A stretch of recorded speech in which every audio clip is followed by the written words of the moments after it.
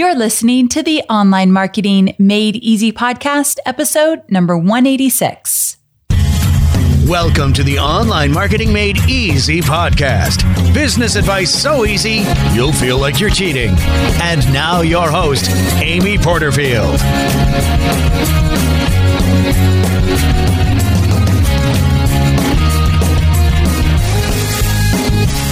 Welcome back to another episode of the Online Marketing Made Easy podcast. I'm your host, Amy Porterfield, and today we are talking all things blogging.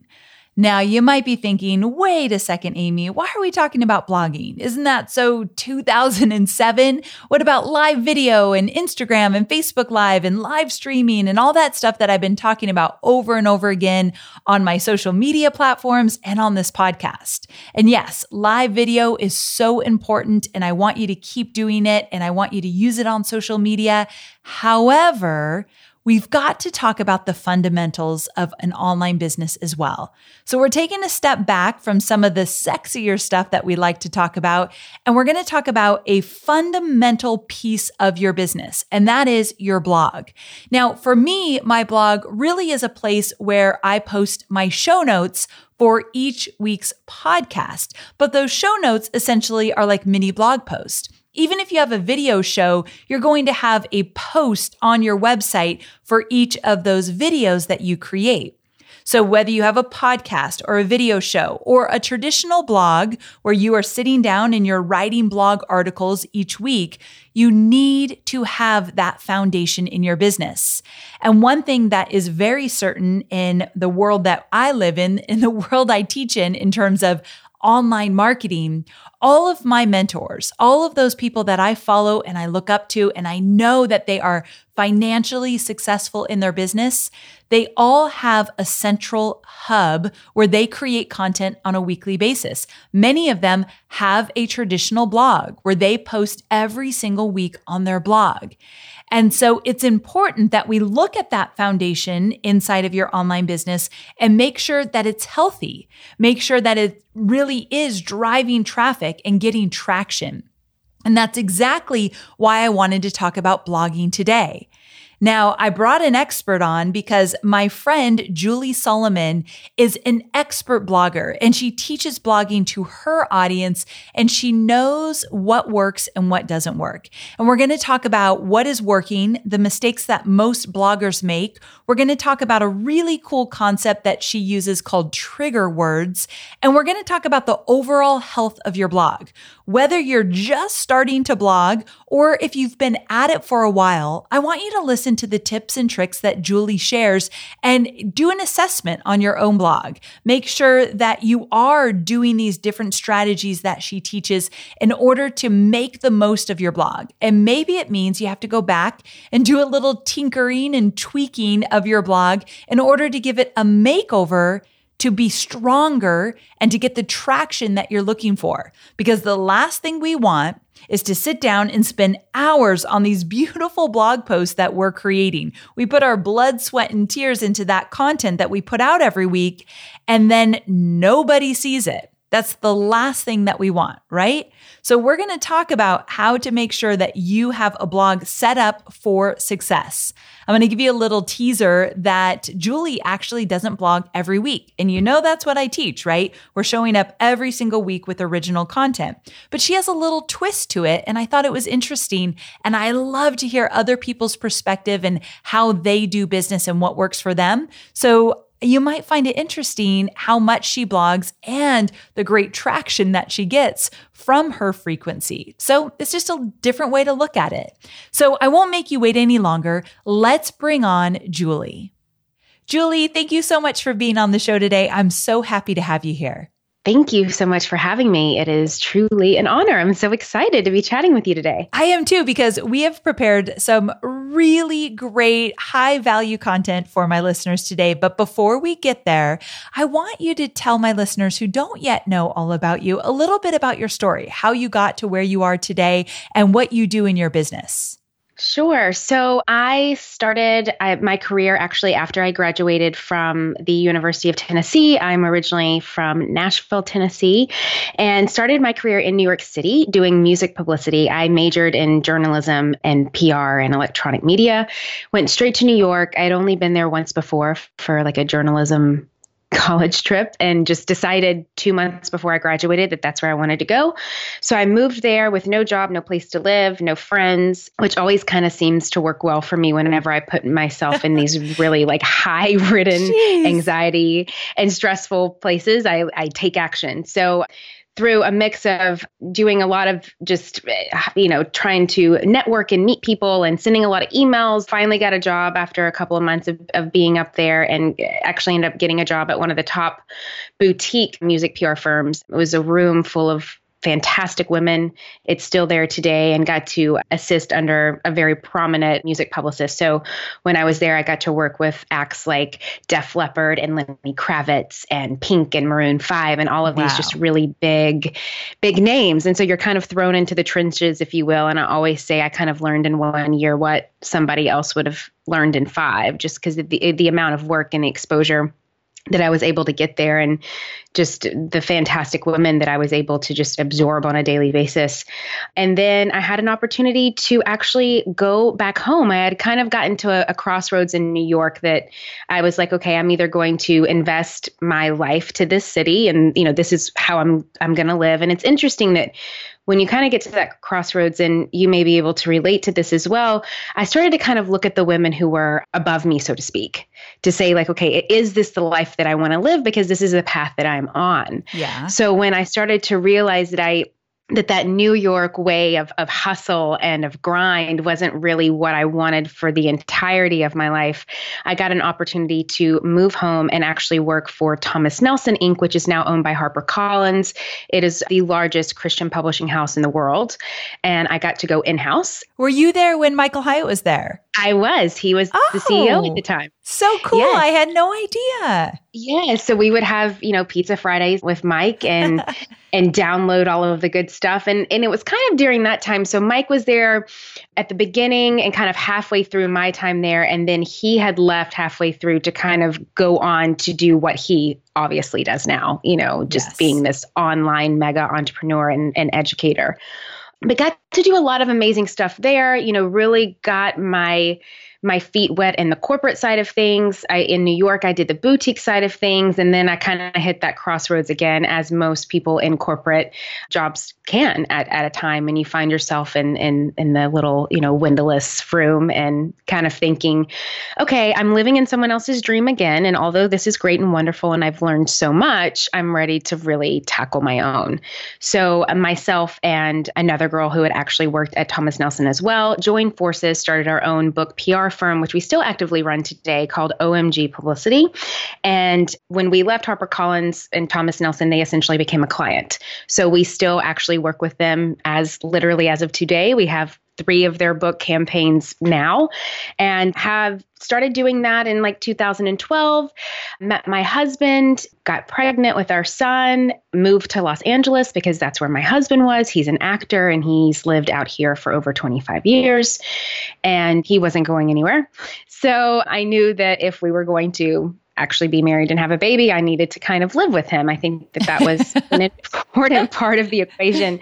So kind of the long story short with that, I moved to LA, was now co-running OMG Publicity, and then found myself at this other crossroads. Was pregnant, barefoot and pregnant, didn't know anyone in LA, and wanted to meet other women. And so I did what every young woman in LA does when they move here. I started a blog. And when I started a blog, I started to meet a lot of fantastic women. And then also from my years of background in publicity, I did know people out here kind of on the media side of things. So I would go to certain events or I would start networking, and I was really getting into this influencer blogger space.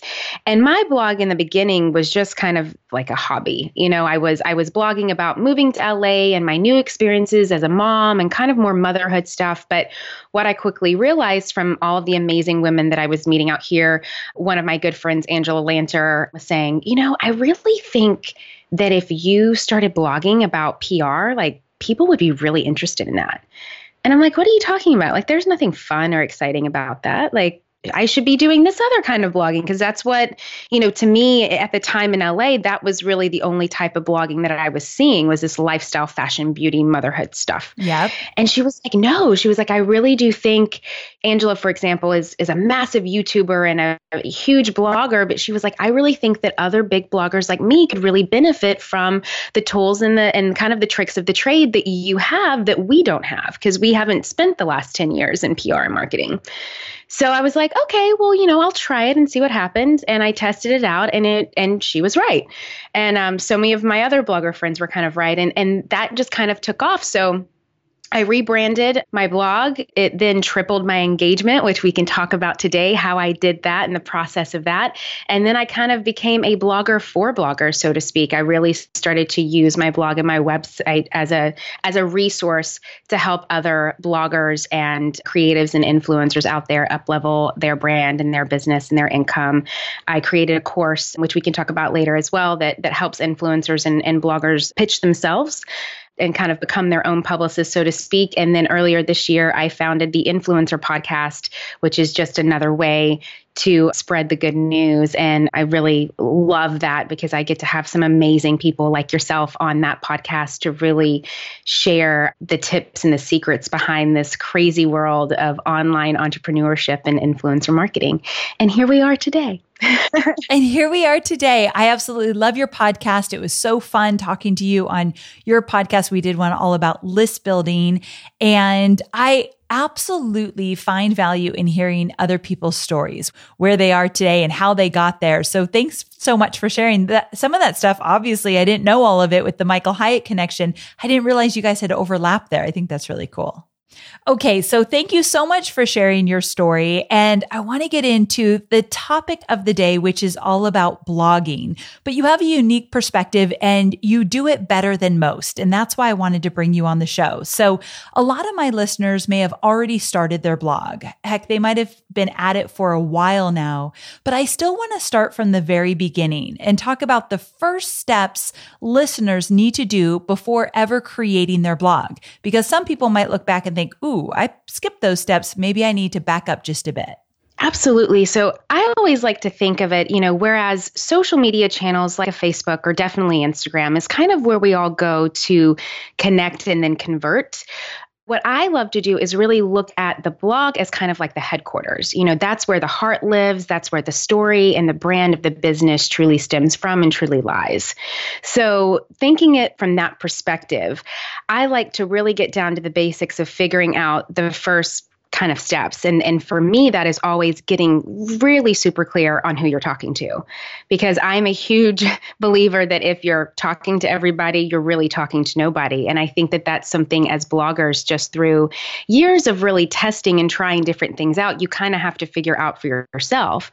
But what I have learned, and what I think a lot of the people that I know around me and students and whatnot have learned, is that if you start to specifically talk to the person that you're trying to attract, that person will be drawn to your brand and your blog because it feels like it was created for them and their needs.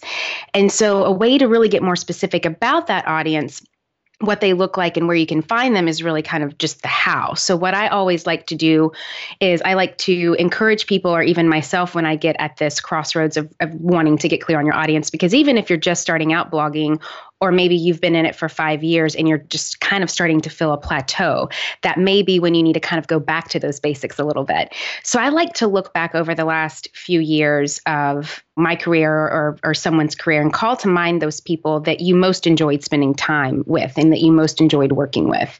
Those people that you had a great connection with, a relationship with, those people who really gave you that kind of energy and left you feeling more confident and fulfilled in the work that you do. I think that that's always a really good place to start, because it's so much easier to kind of break that down and talk to that one person or that small group of people than trying to talk to a void of people. And it's an easier way to kind of get clear on who you are talking to. And then once you kind of can paint that picture visually, you can start by asking yourself questions like, what is this person coming to me for? What kind of services am I going to be able to deliver to them in a unique way? Am I going to be offering incentives? Am I going to be providing information? Am I going to be offering some kind of upgraded opportunity? What am I really going to be giving them that's unique on this space? And how are they going to be able to connect with me, to contact me? And then from there, we can start to learn more about them. And there's actually a worksheet that I have on my website that I like to get super weird and specific about the things that I want to know. Some people may think it's weird. I think that it's really fun.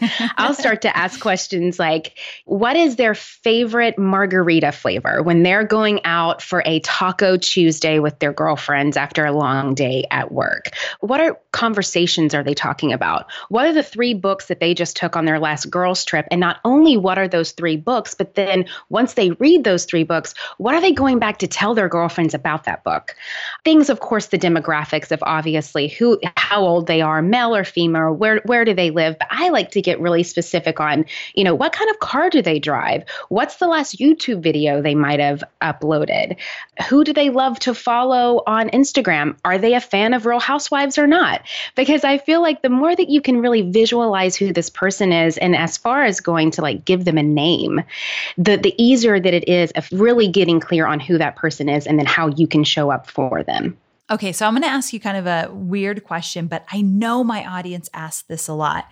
They'll say something like, well, how the heck am I supposed to know what kind of margarita they like on Taco Tuesday? I like to start off, I think in the beginning, if it's kind of a twofold. If you don't really have an audience at all yet, you have to be thinking of, well, maybe what kind of margarita would I like on a Taco Tuesday? Yes. Because what I've noticed, especially if you're just starting out, is that if you don't know your audience at all and you're trying to cultivate it, what you'll start to find out when you start answering all those fun word questions that I was talking about earlier is that they start to kind of become a mirror of yourself. Because at the end of the day, what you're trying to provide with your blog is a service that maybe you are seeking somewhere that you couldn't find.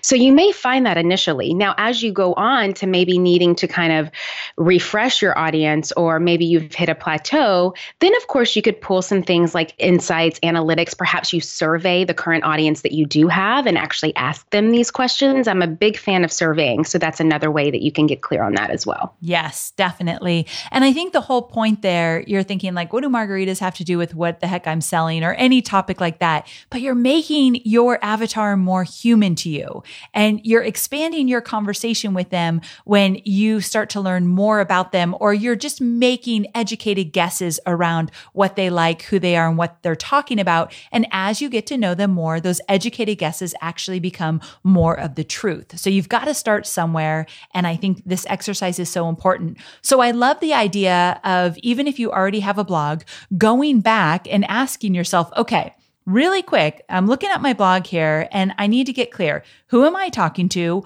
What is my greater mission here? And is my message on target? And I think just doing a reevaluation is so important there. Yes. And then when you get clear on that audience, and like what you were saying, I love that you use the word truth, because that truth is going to lead to that mission, right? And so the only thing when it comes to the mission, you've got the audience figured out. And then the only thing that you really do need to start to really grow your business and cultivate it is getting clear on that mission. And so I like to kind of tackle these 3 statements, if you will. I feel that you need to find a problem that real people are having in the real world. You need to create a solution for that problem, which is your audience, obviously. And then you need to get that solution in front of your audience who have the problem. And it doesn't need to necessarily be in the best way possible. It's just about doing it unique, not necessarily better. How can you uniquely show up? What is the most unique way that you can reach them? What are you providing, and how are you going to be a solution provider for them? Gotcha. Okay, very cool. I like that word unique, because a lot of what I've teach has been done before. Other people teach it, but I have a unique style of doing so. So it doesn't mean that my style is better, but it's going to attract people that really like that style of teaching. So I think that word unique is so important there. Absolutely. Okay, so now I want to walk through the different elements that make up a great post. So if somebody's going to post on their blog, I want you to talk about what are those elements that they need to be paying attention to. When it comes to the element, I really do think about the story and the message, right? Like, what really is the story here? I feel that the message and the post should really be the story that connects your ideas and then converts and compels your audience to kind of continue to become loyal readers of the blog. So typically, the story, the message, the post will stem from these 5 core values. So it's kind of going to set the stage for your blog post, so to speak. The first is educate. Are you going to be someone that's showing up every day to educate your ideal reader? So you need to ask yourself, what are they going to be learning from me? What am I going to be providing that is going to be beneficial from them from an educational standpoint? What am I going to be teaching them? Of course, we have great people like yourself, like Jasmine Star, like Lewis Howell, who does this beautifully. They really do come from this place of wanting to educate. The second one is inspire. And these are obviously going to be people of how am I showing up every day to make this person's situation or day or life better in my blog post. So I always love to think of travel blogs. Airbnb actually has a great blog that is super inspirational. The Every Girl Home Edit, of course, Super Soul Sunday. These are the types of blogs that are coming with that full impact of inspiration to really uplift us and make our day and our lives better. Perhaps you're a blogger out there who wants to entertain. So in that perspective, you're going to be thinking, okay, I'm going to be going kind of a softer format here. You know, I'm kind of looking to help people take a break in their day. Maybe I'm going to be offering some kind of escape from their hustle and bustle. So I always like to think of those blogs like the Awkward Family Photos, you know, passive aggressive notes. Jenny Lawson from the Blog-S is a fantastic entertainment-based blogger. The ones that are really just going to make you laugh, and that is really their core mission every day when they show up on the blog.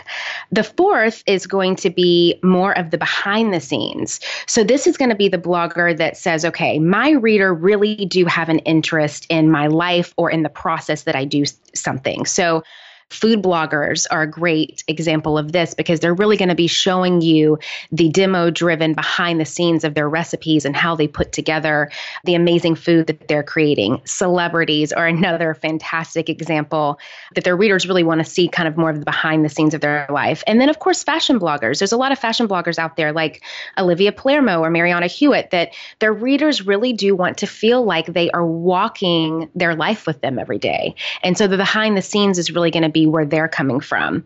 And then the fifth one that is a core value for a blog would be community. So these are going to be the bloggers that are coming from this space of my blog is a place where I'm building a community. I'm making people a part of something greater than myself. So Rising Tide Society is a great example of that. The Momastery, which is Glennon Doyle Melton, the Glitter Guide. These are blogs that really come from a place of building community, and that's going to be their first priority there. Such great examples. I'm going to list all of these in the show notes. So amyporterfield.com/186. If you missed one or you wanted to check one out that Julie mentioned, I'll list them all.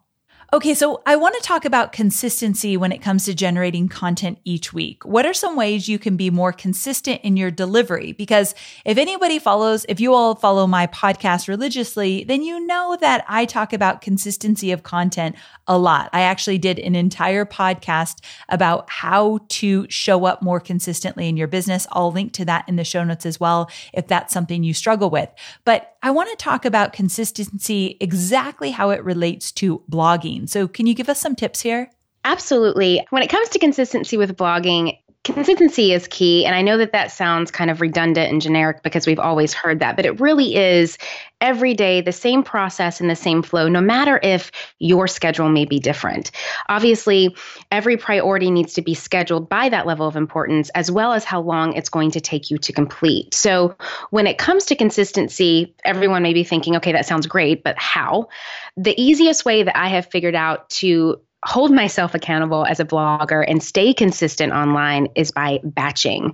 And that is just my way of really being able to plan out the things that I need to get done in advance. So, are my blog posts going to have launches in them that I need to be aware of and be mindful of to plan in advance? Are there going to be seasonal tie-ins? Are there going to be vacations or holidays that I'm going to be talking about? Are there going to be things that are more evergreen, that they can kind of be planned a little bit more in a flow? Or are they going to be something that's more open close that are going to have deadlines onto them? So I like to really kind of look at it at big picture and what I actually do with all of my blog content. And if I was really amazing and could do it for the entire year, that would be awesome. That I actually go quarter by quarter, because that's my brain can kind of hold at one time. Yeah. But I go quarter by quarter on a really big desktop calendar. So I found one off of Amazon that I use, and I literally go week by week, month by month, quarter by quarter of everything that I'm planning out. And I put it on the big desktop calendar first.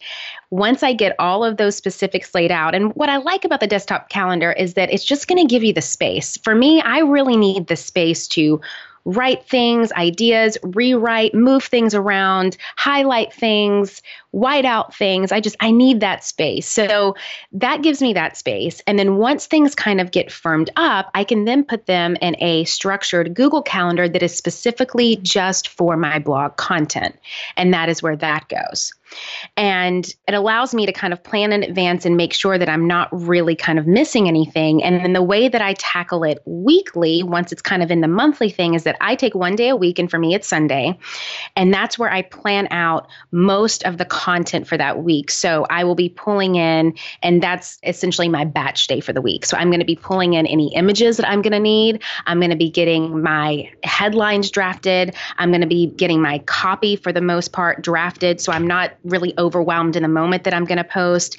And that way I only need to kind of go back with minor edits, if anything. But for the most part, that blog post is really going to be ready to go in that moment. And then another thing that I will do kind of throughout the week before I post is that if something else kind of pops into my brain, I'll just add those in the notes section of my phone, or even give myself kind of a voice memo. And that way it's pen to paper. I don't have to get kind of anxious about remembering it. And it really does help me kind of copy and paste it later on down the road. And that's how I show up every time and really try to stay consistent with my schedule and really the content that I'm creating. I love how you have the big calendar on your desk, because I recently did a podcast episode about planning for the new year. And I think it's important that you have the space to write the notes, change things around, and then look at everything big picture. So I'm a really pen and paper kind of girl as well. So I really encourage all of you to do it physically, like actually put it in front of you. I want you to have your pens and your markers and your highlighters in front of you. It just changes the experience, I think. It absolutely does. And it gives you this template, so to speak, that is flexible, because of course life changes, schedule changes, but it allows you to stay flexible while at the same time accountable. So very true. Now, what are some big mistakes that you see most bloggers make? Because some people listening right now are just really struggling to get the traction with their blogs. And I'm wondering if they might see themselves in some of these mistakes that you see your students doing on a pretty regular basis. For me, I think that the biggest challenge is mistakes that we can all find ourselves in as bloggers, really. The first one is that forcedness sometimes that we make with ourselves of trying to fit in. And what I always go back to people on and always try to remind them about is that you really do have to go back to that idea of who it is that you're talking to. How are you showing up for them today to be their solution provider? And how are they best going to find this information? So really, first and foremost, it's just about not really worrying so much about fitting in. And I think a lot of times when we start to not necessarily stay on our own page, we start to go to other people's pages and we kind of continue to look at what everyone else is doing for our inspiration, from logos to colors to designs. All of a sudden, we start to look a little uniform. So my biggest encouragement over that mistake is just to keep the focus on the work that you're doing and really getting clear on what's important for your growth. And that is what is going to set you apart. And it's also going to allow you to create what you need to create before you start consuming everything else around you. I love it. Makes perfect sense. And how about, I think you had one more, right? Yes. So the other thing that I see a lot of times is that the About Me sections are not very utilized effectively.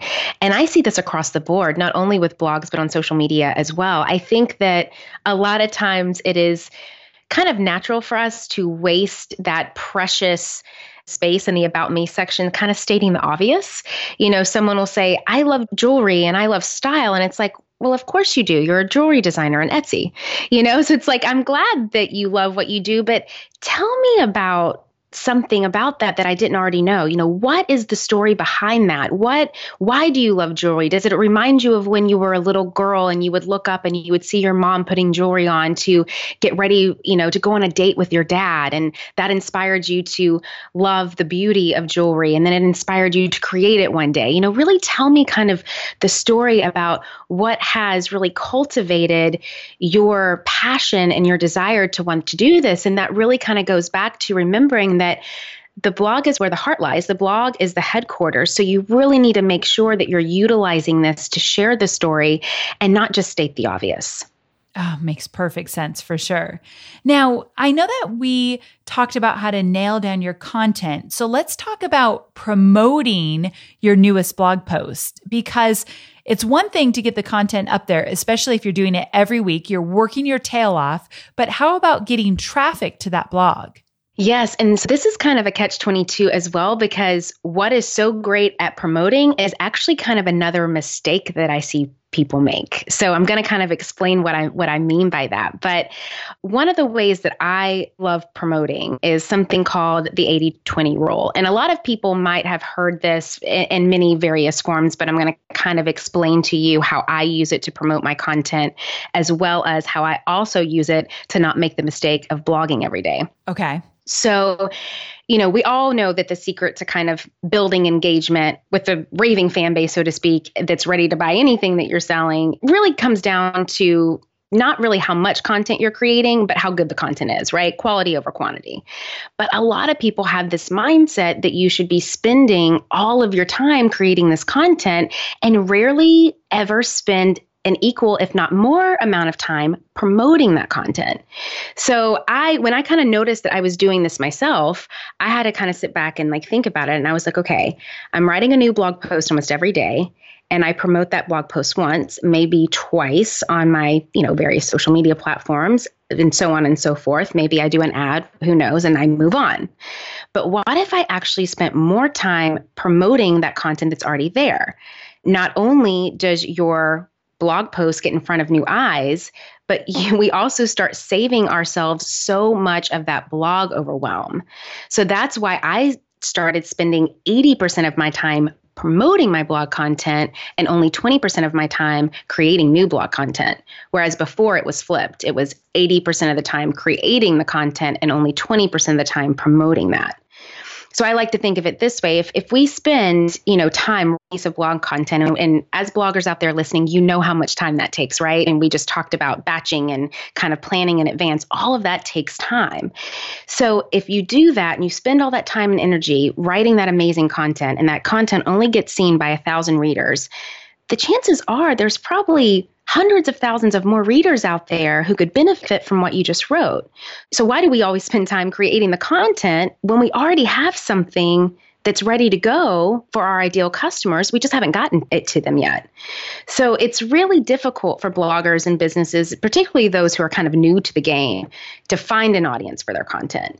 This means that they may need to work a little bit extra hard on the front end of creating content. But once you kind of have a good little archived amount of content, you can start promoting it in ways that you're really focusing in on that and really kind of trying to reach a new audience instead of spending so much time creating the content. So that's kind of my little secret of how I like to do it. When I started doing this, I saw a dramatic increase in growth. I used to, on average, blog about 5 to 6 times a week. I now maybe blog once a month. I know that sounds crazy. Wow. Yes, but every single day, sometimes multiple times a day, I have that content that I've already written going out to my ideal audience through various social media platforms, through newsletters, through podcasts, through ads. And since I've done this, I've not only seen my engagement triple on my blog, but my blog traffic increased over 65%.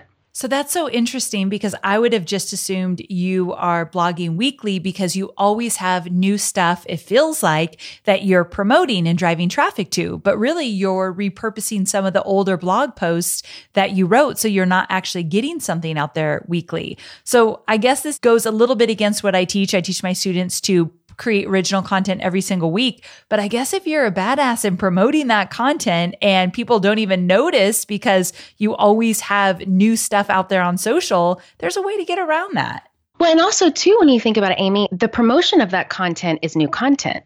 I'm still maybe having to write a new Instagram post, or maybe I'm tweaking a photo, or maybe I'm tweaking the way that I upload it on Pinterest a little bit. Maybe I'm adding a new Pinterest post. So it's still new content from the social media side of things and the way that you're promoting it, but it's still going back to that original content that you've already promoted. So cool. I love looking at things in different ways, and it's definitely working for you. So that might just be a new perspective that somebody can try on and see if it would work for them as well. Yeah. And I think that, with this said, and I kind of mentioned it before, when you are starting out, you do need to produce more content so you have enough kind of in your wheelhouse, so to speak, to shoot out. And there are exceptions to the rule. Obviously, if your products or services or posts aren't necessarily evergreen, if they're seasonal, or if you're in the middle of a launch, you're going to have to do a little bit more content creation during that time. Yeah. But I'm a firm believer in, a lot of us probably just have archives and archives of fantastic content there. And we just need to think outside of the box a little bit more on how to get that content to new eyes. Definitely, for sure. Now, do you have any favorite tools that you like to use to promote your blog posts? I do. Tools are kind of a big thing for me. I'm a tool geek, so to speak. So I have 3 that I want to say. 1, of course, they're going to be obvious for people, but I'm going to tell you why I love it. And then 2, maybe new. So the first one, of course, is Google Analytics. But the way that I like to use Google Analytics in terms of promotion is that with that 80-20 rule, what I'll do about once a month is I'll go into my Google Analytics and I'll see what have been my top performing posts for that time. Because obviously, the more that I can generate more promotion for those specific posts, and the more clicks that they get, the more eyes they get on that post, the higher they're going to rank on Google, right? So I will specifically spend a lot of time focusing on maybe my top 5 biggest blog posts ever when I'm kind of looking for promotion. So that's kind of how I like to use Google Analytics specifically when it comes to figuring out what I'm going to be promoting in the future. And then I also love a program called PeopleMap. PeopleMap is actually it's stated as an Instagram marketing tool because it pulls data from Instagram, but you can actually use it because you can export so many fantastic information for your blog, for Facebook, and so to speak. So what PeopleMap allows you to do is really search out your ideal audience by those keywords and some of those things that we had just talked about earlier. So once you get a clear idea of what that is, you can essentially use PeopleMap to seek those out. PeopleMap is also a great way to reach out to media if you're wanting to figure out another way to promote your blog post. You can find media contacts on there as well and essentially pitch them your idea that stems from your blog post. It also allows you to build lists and campaigns. It's a fantastic resource. And then I really love a new one that's actually a Google Chrome extension called Clearbit, Clearbit. And what Clearbit also does is it helps shorten a lot of the research time, which I'm a huge proponent in saving any time that I can. And it allows you to kind of get to those contacts and get to that information that you may need in the space. It's really a contact generator. So let's say that you're looking for a hotel contact, and maybe you just did a blog post on travel and you're wanting to align with a hotel brand in the future about, a potential collaboration. You can essentially find any contact in the hotel space from there. You can get as specific as listing the actual hotel name or as general as just putting hotel. So I really love Clearbit for that as well in terms of promotion. Really good tools. I'll make sure to link to all of them in the show notes, amyporterfield.com/186. Okay, so let's talk about something I hear people mentioning online, and that is the health of your blog as it relates to Google. So can you give us any tips so that Google actually sees us as having a healthy blog? Yeah, so from what I have gathered, there's really 2. I mean, there's a lot, but the 2 that I want to focus on that I think are the most important would be speed and responsive design. So it's really important as you grow your blog to make sure every 90 days or so that you're checking up on your site speed. There's a free tool. Pingdom is one. There's a ton out there. Pingdom is one that you can use that's free. And what it does is it essentially checks your site speed for you. So if you go on a Pingdom and you're finding that your site is taking more than a couple of seconds to download, and when I say a couple of seconds, I mean like 2 to 3 seconds, then you need to do a little bit of investigating to find out maybe what is slowing it down. It could be, unused plugins, or it could be images. Images are a big one. So if it is an image issue, there's actually another great resource out there called JPEG Mini. And if you are an image heavy blogger, JPEG Mini is going to be your new best friend. It's going to help you actually drop the size of your JPEGs down without dropping the quality. So you can still maintain fantastic quality of images, high res images, but you're not maxing it out at the highest. Because really the rule of thumb is that you don't want your blog images to be any more than 80 KB, like at the absolute max. So dropping that image quality that JPEG Mini allows to 70 or 80% will reduce the image file size, and then it will really help your site speed a lot. So those are the two things that I like to focus on when it comes to speed. And then with responsive design, what that essentially means is that you want to make sure that your content is discoverable across all devices, meaning tablets, mobile, and desktop.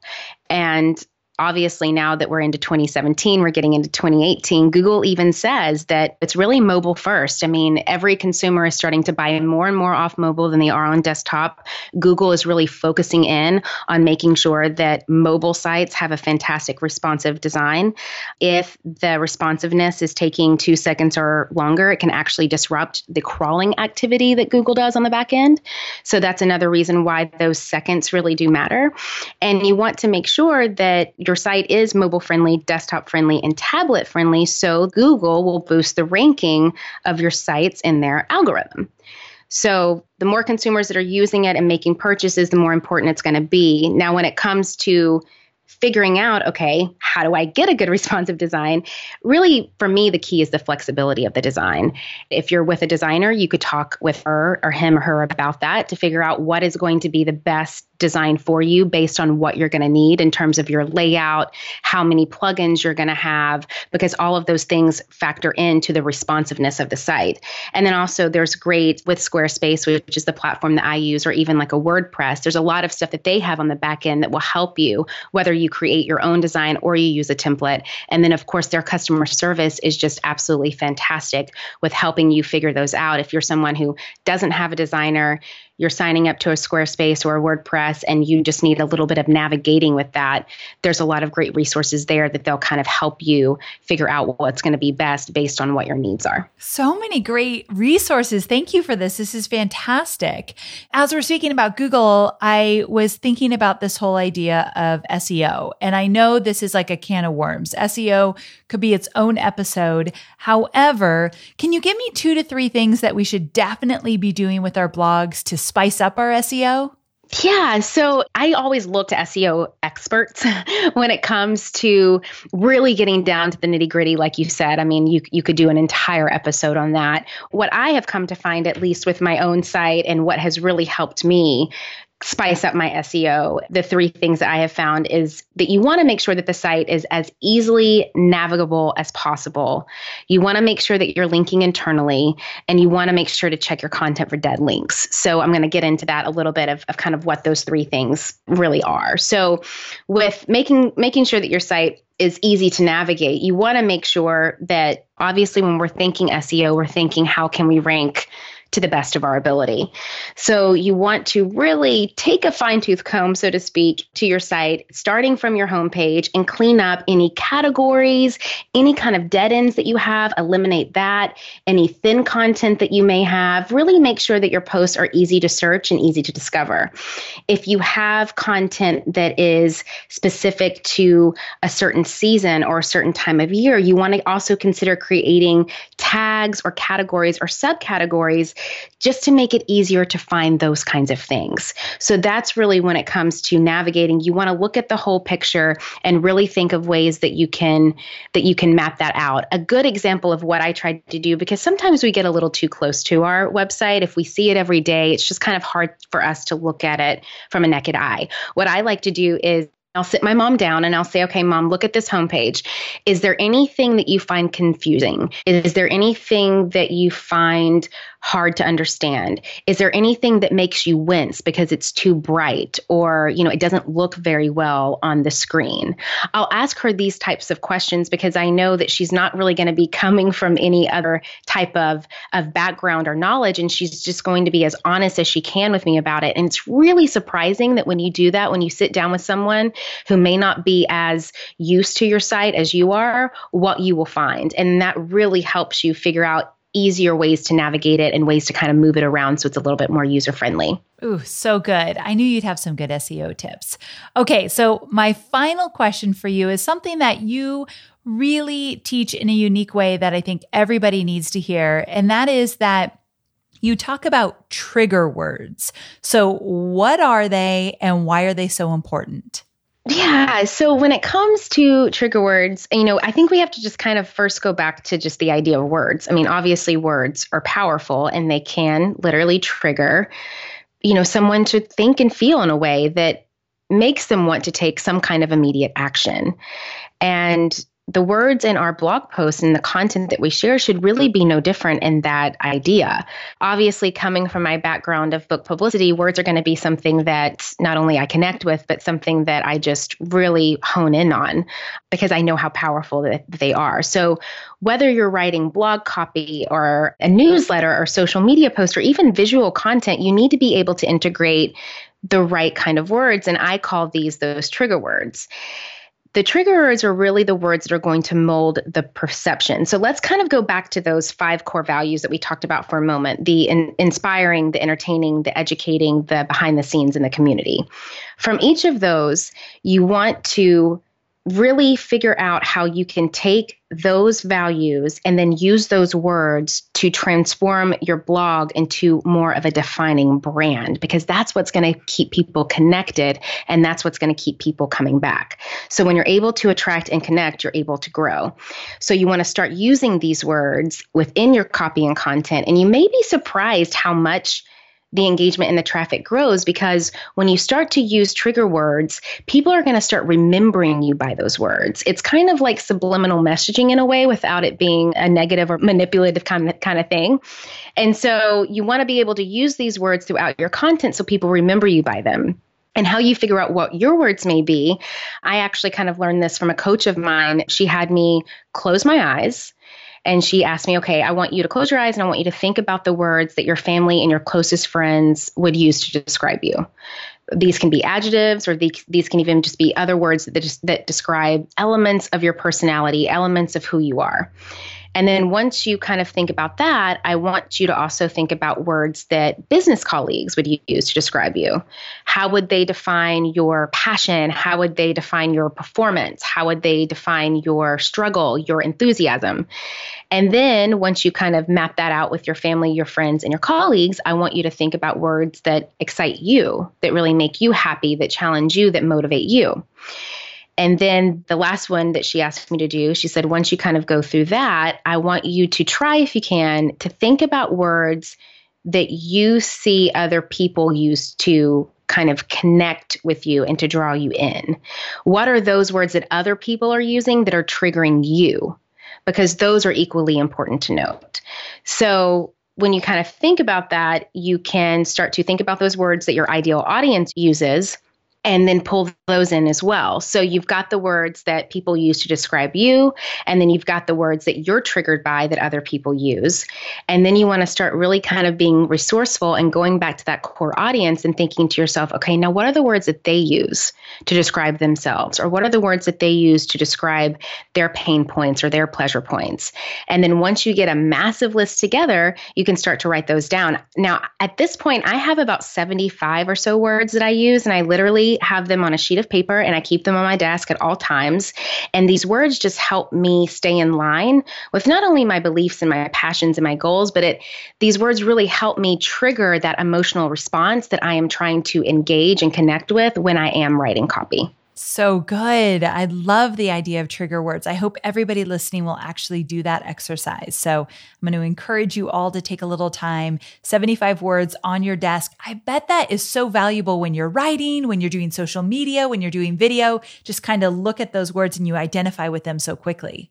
You do. And I think that they change as you change and they evolve as you evolve. Like the words that I first discovered when I started doing trigger words 2 years ago, some of them are the same, but then some of them now are completely different. Oh, for sure. But it's nice that, you can just add, you can take away, whatever, however your brand is evolving in that moment, those words kind of keep you, again, accountable and resourceful and in line. So very true. Julie, I cannot thank you enough for coming on the show. All of this has been incredibly valuable. I can't believe we were able to talk about putting together the blog, the SEO, Google stuff, all the tools you use, these trigger words. I mean, we covered a lot. So thank you so much for preparing for the show to make sure that we made it into like a mini workshop for my listeners. Absolutely. I really appreciate it. Now, before we wrap up, can you tell people where they can find out more about you and everything you have to offer? Sure. Yeah. So juliesolomon.net is the website where you can go to. That's where all of my free tips and resources to help you uplevel your blog and monetize your brand can be found. I'm also at Jules Solomon, and that's JULSSOLOMON on all social media platforms. I do an Instagram Live every Thursday at 4 p.m. Pacific, so you can find me over there. And then, of course, the Influencer Podcast is every Wednesday over on iTunes and Stitcher, as well as the influencerpodcast.com. And then you can head over to juliesolomon.net as well to check out the course Pitch It Perfect if you are a blogger or influencer out there who needs a little help with your pitch strategy and you're looking to negotiate better rates for yourself and grow more media opportunities. You can find all that there. Perfect. Thank you so very much. I really appreciate you coming on the show. Thank you. So there you have it. I hope you enjoyed this interview with Julie as much as I have. Listen, she covered so many great tools for blogging, as well as she listed so many great blogs that are doing it right. And I don't know about you, but I love to look at examples of other blogs that are getting great traction so I can study what they're doing. So if you want that full list of all the blogs that she mentioned, I have listed them in the show notes. So go to amyporterfield.com/186. I'll list all the links that Julie mentioned in terms of tools, examples of different blogs, and all of Julie's information as well. amyporterfield.com/186. Thanks guys for listening, and I cannot wait to connect with you again next week. Bye for now.